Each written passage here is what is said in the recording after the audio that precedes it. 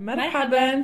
اسمي مريم رقيق، طالبة سنة ثالثة مالية بالمدرسة العليا للتجارة بصفاقس. وأنا ياسمين الزويري، طالبة مالية وانترناشنال بزنس ايكونومكس بالمعهد العالي للأعمال بتونس، ونحن زميلتان بالمجلس العربي للعلوم الاجتماعية. بودكاست اليوم بعنوان حب انتقائي هو عبارة عن تقديم لتاريخ شفهي لصديقة لنا تتردد بين الريف والمدينة، وذلك في إطار مساق المدينة لنا، والذي يعتبر مقدمة لدراسة المدينة العربية في إطار برنامج الجيل الجديد. إذن الشخص الذي أجرينا معه المقابلة هي صديقة لنا عمرها 21 سنة، تقطن بالمنطقة الريفية بئر علي بن خليفة نسبة إلى ولي صالح بالمنطقة، وهي مدينة صغيرة، مدينة ريفية. صديقتنا أتت من الريف إلى المدينة للدراسة بجامعة صفاقس لعدم توفر جامعات في بئر علي بن خليفة، وذلك بعد نجاحها في البكالوريا. جرت هذه المقابلة بناء على مجموعة من الأسئلة المباشرة والغير مباشرة التي طرقناها على صديقتنا، والتي ارتأينا لاحقا أن نقسمها إلى 4 أصناف سأذكرها إليكم الآن حتى تتبين الصورة في أذهانكم. أولا بداية العلاقة، ثانيا مقومات العلاقة، ثالثا الانطباعات، ورابعا وأخيرا المقارنات. أترك المجال الآن إلى صديقتنا مريم حتى تفسر العنصر الأول. بدأت علاقة صديقتنا مع المدينة منذ الصغر، بحكم أن لها أقارب يقطنون بها، وقد كانت تزورهم من حين إلى آخر زيارات قصيرة. وتتذكر أنها كانت تلحظ العديد من الفوارق بين الريف وبين المدينة منذ زياراتها القصيرة الأولى، وقد تأكدت من وجود هذه الفوارق فعليا عندما قررت أن تستقر في مدينة صفاقس بغية الدراسة الجامعية. وقد كانت أول ليلة قضتها في المبيت الجامعي ليلة فاصلة في علاقتها مع المدينة، وليلة عالقة في ذهنها إلى اليوم، فقد أجبرت على السكن مع شريكة لم تتوافق معها في عديد الأمور، وأجبرت كذلك على أن تنام على صوت مزعج للسيارات في الليل.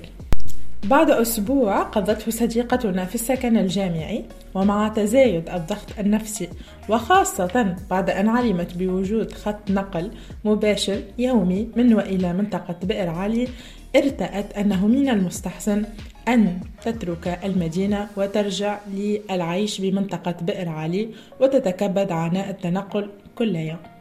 هنا راودتني بعض الأسئلة: هل كانت الفوارق بين المدينة والريف هي أساس نفور صديقتنا وأعراضها عن الاستقرار بالمدينة، أم أن ظروف العيش بالمبيت الجامعي كانت هي السبب الرئيسي وراء هذا القرار؟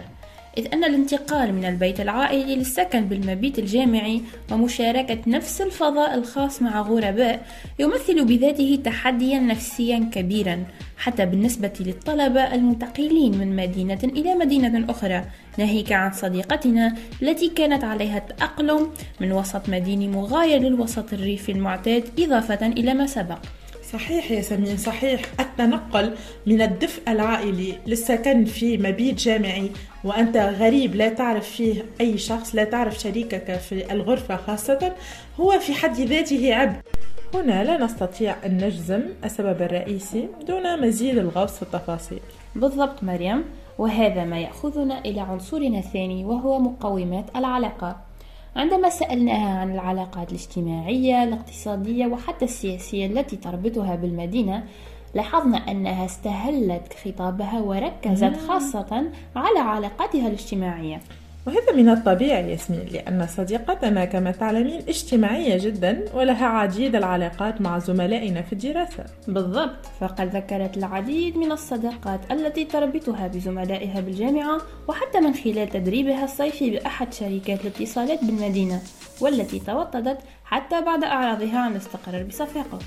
لم تقتصر شبكة علاقات صديقتنا على الأصدقاء، لأنها كما ذكرنا كانت تتردد على المدينة منذ أن كانت صغيرة، فمن حينها قامت بتوطيد علاقتها مع جارة خالتها مثلا، وهي أصلا بالنسبة إليها قيمة العائلة هي قيمة عليا، وتعودت على اللجوء لأقاربها في الأوقات الصعبة. فنرى أنها عندما تقع في مشكلة ما في المدينة فإنها أولا تلجأ إلى شبكة العلاقات العائلية لا شبكة علاقات الأصدقاء.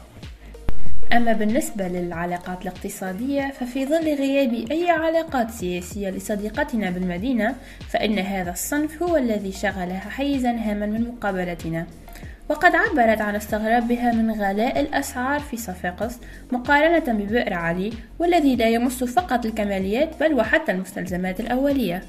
نمر الآن إلى العنصر الثالث وهو الانطباعات. بما أن تجربة رفيقتنا مع المدينة اتسمت بتواتر التحديات، فإنها ستشغل الحيز الأكبر من هذا العنصر، لذلك ارتأينا تقسيمها إلى 3 عناصر: تحديات اقتصادية، اجتماعية وظرفية. بالنسبة للتحديات الاقتصادية فإن المصاريف في المدينة مرتفعة جدا مقارنة بمنطقة بئر علي الريفية، وهذا ما يفسر صعوبة في العيش كطالبة. وجدير بالذكر أن هذه الصعوبات تواجه معظم الطلبة نظرا لمحدودية الدخل وضرورة حسن التصرف فيه. أما بالنسبة إلى التحديات الاجتماعية كما تعلمين ياسمين، هي وصفت العلاقات في المدينة بالبرود، وذلك يحتم صعوبة في التأقلم بالنسبة لها هي لكونها شخصية اجتماعية ومعتادة على التواجد بوسط اجتماعي شبيه بالعائلة الموسعة. أما بالنسبة للتحديات الظرفية فإن تواجدها بالمدينة بخصائصها المكانية بشكل عام مثل لوحده تحديا، وذلك لاختلافه عن الوسط الريفي المتميز بتواجد المناظر الطبيعية والحيوانات.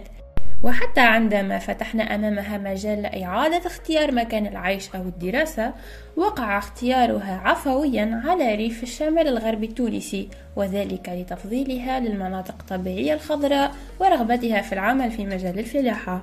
من رأيي أن رفيقتنا قد ثمنت كل الجوانب الإيجابية التي يتسم بها الريف، وفي المقابل تغاضت عن الجانب السلبي، أي وجه العملة الثاني الذي لا يمكن أن ننكر وجوده، وهو شعور بعض الأشخاص بالعدم مثلا وسط أماكن شاسعة وخالية، أو الروائح الكريهة التي تنبعث جراء فضلات المواشي. من الممكن يا مريم أن هذه الروائح لا تمثل مصدر إزعاج لأصيلي الريف، وذلك لاعتيادهم عليها تماما مثل اعتياد أصيل المدن على ضجيج السيارات، والذي صار عنصرا من اليومين. نعم ممكن ياسمين. هي صديقتنا عند وصفها للمدينة في 5 كلمات قد تطرقت إلى جوانب إيجابية في المدينة، فهي قد وصفتها كونها الولاية التي تنتمي إليها ومكان دراستها الجامعية، المدينة العربي أي المدينة العتيقة، وذكرت أنها عاصمة الجنوب، بل وعبرت عن فخرها بالانتماء لصفاقس الذي تحس به خاصة عند تعبير الليبيين الذين صادفتهم عن حبهم لصفاقس.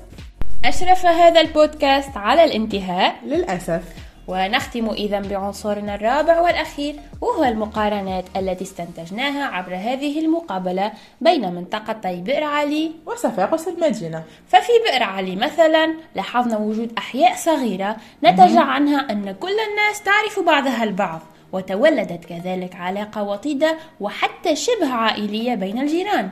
صحيح. أما في صفاقس المدينة فهي كبيرة جدا، وهذا ما يصعب التعرف على كل الناس، يعني المتساكنون في نفس المنطقة هم في الحقيقة غرباء ولا يعرفون بعضهم البعض. العلاقات سطحية جدا، وكذلك يظهر على الناس العصبية خاصة التجار. مع الأسف لاحظنا أيضا في منطقة بئر علي وجود شبه منعدم للمقاهي المختلطة. أما في صفاقس فهناك تواجد متزايد للمقاهي المختلطة. أجل. أما النقطة الأخيرة ففي منطقة بئر علي لاحظنا أن القيم السائدة تمنع أحيانا المرأة من العمل.